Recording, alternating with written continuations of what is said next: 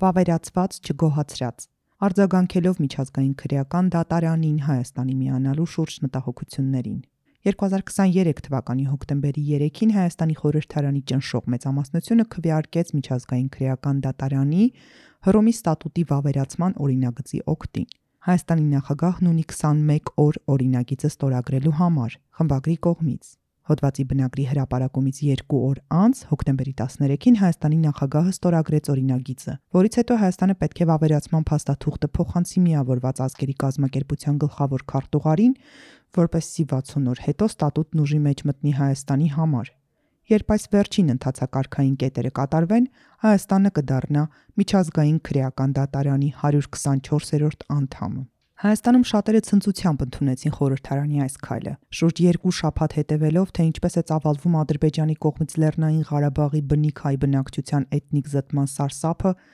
եւ ավելի քան 2 տարի դիմակայելով Ադրբեջանի ահագնացող ագրեսիային ու պատերազմական հանցագործություններին Հայաստանի տարածքում, բարձրաձայն այոն, որը վերջապես կենսական ճանապարհ կապահովի հայերի դեմ վայրագությունների մեղավորներին քրեական պատասխանատվության ենթարկելու համար, թույլ տվեց մի փոքր շունչ քաշել։ Թերահավատների մի խումբ, սակայն, շարունակում է արտահայտվել միջազգային քրեական դատարանին միանալու գաղափարի դեմ, չնայած գործընթացի որոշ առավելություններ արդեն իսկ հստակեցվել են տարբեր հարթակներում։ Կրկնություններից խուսափելու համար այս հոդվածը դարձյալ չի ներկայացնի առավելությունները, այլ ավելի շատ կկենտրոնանա ենթադրյալ ամենաէական թերությունների վրա։ Վախ Ռուսաստանի հակադարձ ազդեցությունից։ Վախը հիմնականում կապված է այն փաստի հետ, որ միջազգային քրեական դատարանը Ռուսաստանի նախագահ Պուտինի ձերբակալման օրդեր տվեց համարյա նույն ժամանակ, երբ Հայաստանում հանվեցին վավերացման սահմանադրական խոչընդոտները։ Միջազգային քրեական դատարանի բոլոր անդամ պետությունները պարտավոր են գործակցել միջազգային քրեական դատարանի հետ, այդ թվում եւ կատարել ձերբակալության օրդերներ,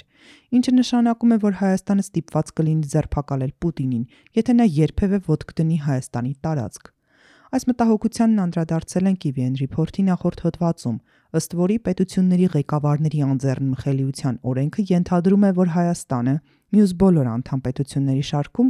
Հռոմի ստատուտի հոդված 98/1-ի համաձայն կարող է ազատվել Պուտինի դեմ միջազգային քրեական դատարանի օրդերը կատարելու պարտավորությունից։ Այս առումով Հայաստանը նաև ապրիլից Ռուսաստանին առաջարկել է երկկողմ համաձայնագիր Հռոմի ստատուտի հոդված 98-ի համաձայն ծրելու համար ցանկացած մտահոգություն, որը վերաբերում է վավերացման գործընթացում Հայաստանի առաջընթացին, բայց ռուս գործընկերները դեռևս չեն արձագանքել այդ ջանքերին։ Ռուսաստանը կընդունի առաջարկը թե ոչ, փաստը մնում է փաստ։ Խոհեմ կամ իրատեսական չէր լինի Հայաստանից ակնկալել, այդ թվում եւ միջազգային քրեական դատարանը չի կարող անել դա, միակողմանի կատարել միջուկային գերտերության գործող ղեկավարի ձերբակալության օրդերը, եթե իհարկե նրանից չեն ակնկալում ինքնասպանություն գործել։ Ավելի ուժեղ երկրները հրաժարվել են կատարել այդպիսի օրդերներ պետությունների պակաս ազդեցիկ ղեկավարների նկատմամբ, ինչպես Սուդանի նախկին նախագահ Օմար Ալ-Բաշիրի դեպքում։ Սուրբ Թովմա Ակվինացու դասական ասացվածքը չի կարելի պահանջել անհնարինը, այսպիսով շատ ավելի կիրառելի է Հայաստանի կողմից Պուտինի ձերբակալության դեպքին։ Եվ բոլորը, այդ թվում եւ Ռուսաստանը, գիտեն այդ մասին։ Այս համապատկերում Ռուսաստանի դժգոհությունը պայմանավորված է ոչ այնքան ձերբակալության շուրջ լրջագույն մտահոգությամբ, այլ ավելի շուտ սովորական զայրույթով, որ Հայաստանը կարող է համարձակվել ոտքի կանգնել։ Հայաստանին հատուցումով սպառնալը միանգամայն անընդունելի է։ Հայաստանը քանիցս հստակեցրել է, որ միջազգային քրեական դատարանին միանալու իր որոշումը որևէ առնչություն չունի Ռուսաստանի հետ եւ ամբողջությամբ կապված է Ադրբեջանի հետ։ Իսկ Հայաստանի հետ ռազմական դաշինքը եւ Արցախի հայերին պաշտպանելու իր խոստումը կատարելու Ռուսաստանի անկարողությունը կամ չկամությունը Հայաստանին այլ տարբերակ չի թողնում, քան այլ տեղերում փնտրել այլընտրանքային միջոցներ։ Մտահոգություն առ փաստաթղթի զսպման ներգործությանը։ Այստեղ պարզ պատասխանը հետևյալն է. եթե չվավերացնենք միջազգային քրեական դատարանին միանալու վերաբերյալ Հռոմի ստատուտը, կարող ենք 100%-ով վստահ լինել, որ այն զսպող ազդեցություն չի ունենա Հայաստանի տարածքում ապագա ոճրագործությունների դեմ։ Ամբողջ աշխարհում քրեական արդարադատության համակարգերը հիմնված են զսպման տեսության վրա, եւ հետազոտությունը ցույց է տալիս, որ հանցանքի մեջ բռնվելու հավանականությունն ունի հզոր զսպող ազդեցություն։ Այն փաստը, որ Ադրբեջանը միջազգային քրեական դատարանի անդամ չէ, չի ազատում նրա քաղաքացիներին քրեական հետապնդումից, եթե նրանք ստատուտով նախատեսված հանցագործություններ գործեն Հայաստանի տարածքում, երբ Հայաստանը դառնա անդամ պետություն։ Միանշանակ չի կարելի ասել, թե արդյոք Հայաստանի կողմից Հռոմի ստատուտի վավերացումը որևէ զսպող ազդեցություն կունենա այնպիսի մեկի վրա, ինչպիսին է Ադրբեջանի նախագահ Ալիևը, բայց նույնիսկ սա հավանաբար կփոխվի հիմա, երբ միջազգային քրեական դատարանը Պուտինի ձերբակալության օրդեր է տվել։ Ինչևէ, գոյություն ունեն պատերազմական հանցագործությունների անթիվ անհամար ենթադրյալ ադրբեջանցի մեղավորներ,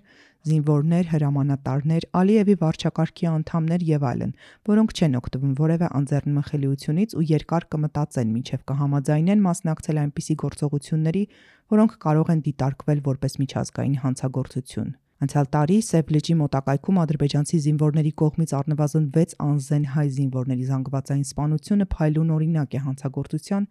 որը դժվար թե տեղի ունենա, եթե հանցագործները բախվեն միջազգային քրեական դատարանի պես մարմնի կողմից քրեական հետապնդման եւ պատժի իրական հեռանկարին։ Քննադատություն առ այն, որ Հայաստանը հրաժարվում է դատական ինքնիշխանությունից։ Ոչ, սխալ է։ Միջազգային քրեական դատարանը գործում է փոխլրացման սկզբունքի հիման վրա, ինչը նշանակում է, որ կարող է արդարադատություն իրականացնել միայն երբ ազգային դատարանները չեն կարող կամ չեն ցանկանում հետապնդել անհատներին միջազգային քրեական դատարանի իրավասության շրջանակում գործած հանցանքի համար։ Այս սկզբունքն աջակցում է պետությունների ինքնիշխանությանը, նրանց հնարավորություն տալով գործերն ուսումնասիրել երկրի ներսում, երբ դա հնարավոր է։ Միջազգային քրեական դատարանն իրավասություն ունի սահմանափակ թվով հանցագործությունների վրա եւ կիրառվում է միայն այն դեպքերում, որոնք կապված են առավել լուրջ միջազգային հանցագործությունների հետ։ Այն չունի երկրի իրավական համակարգի այլ ոլորտներին միջամտելու լիազորություն։ Հռոմի ստատուտի անդամ պետությունները այսպիսով պահպանում են վերահսկողությունն իրենց ներքին իրավական համակարգերի վրա։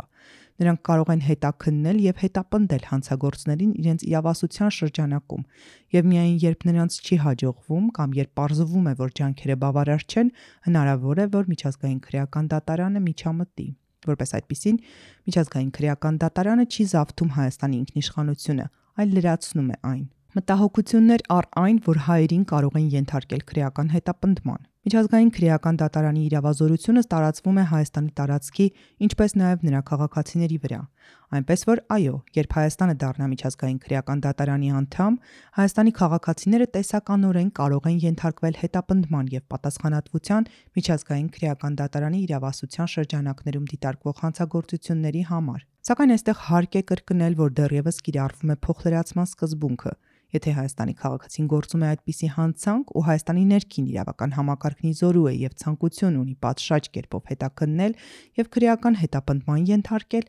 ապա միջազգային քրեական դատարանը չի միջամտի։ Բայց սա խնդիր չի լինի, քանի դեռ հայերը չեն գործում այդպիսի հանցագործություններ։ Ցանկացած ոք, ով կգործի դաժան հանցագործություններ, լինի ադրբեջանցի, հայ թե այլ ազգի, պետք է ենթարկվի պատասխանատվության եւ պատժվի։ Եզրակացություն։ Սույն հոդվածը հավակնություն չունի վստահեցնելու, որ Հայաստանի կողմից Հռոմի ստատուտի վավերացումը պարունակում է բացառապես առավելություններ, առանց հնարավոր ռիսկերի։ Միևնույն ժամանակ ռիսկերից չափից շատ խուսափելը դանդաղեցնում է մեր զարգացումը եւ չի կարելի հերքել, որ միջազգային քրեական դատարանին միանալու Հայաստանի որոշումը, չնայած Ռուսաստանի այսպիսի հզոր ճնշման, խիզախ ու համարձակ քայլ է։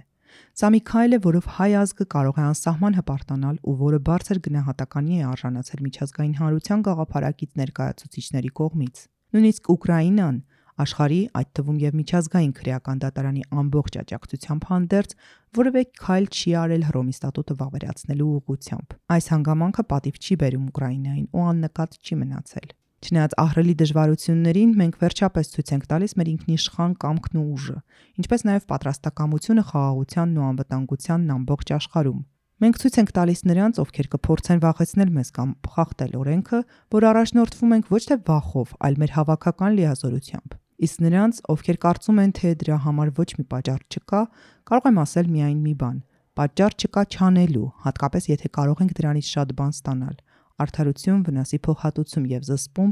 այն ամենը, ինչ այդպես էլ չստացանք հայոց ցեղասպանությունից հետո, ինչպես նաև ավելի մեծ ինքնավարություն եւ հեղինակություն միջազգային հանրությունում։ Ու ինչպես ցանկացած խնջույքից, որը սպասվածի չափ ուրախ չի անցնում, եթե իսկապես հիասթափվենք միջազգային քրեական դատարանին միանալուց հետո, միշտ կարող ենք հեռանալ։ Բուրունդին այդպես վարվեց, Ֆիլիպինները նույնպես։ Դարձյալ, գուցե անթերի չէ, բայց տարբերակ է։ Սակայն մինչ այդ պետք է գոնե փորձել։ Հեղինակ Շիլա Փայլան, կարդաց Գոհար Աբրահամյանը, հոդվածի ձայնագիր տարբերակը Փոդքասթների ձայնագիր բաժնում։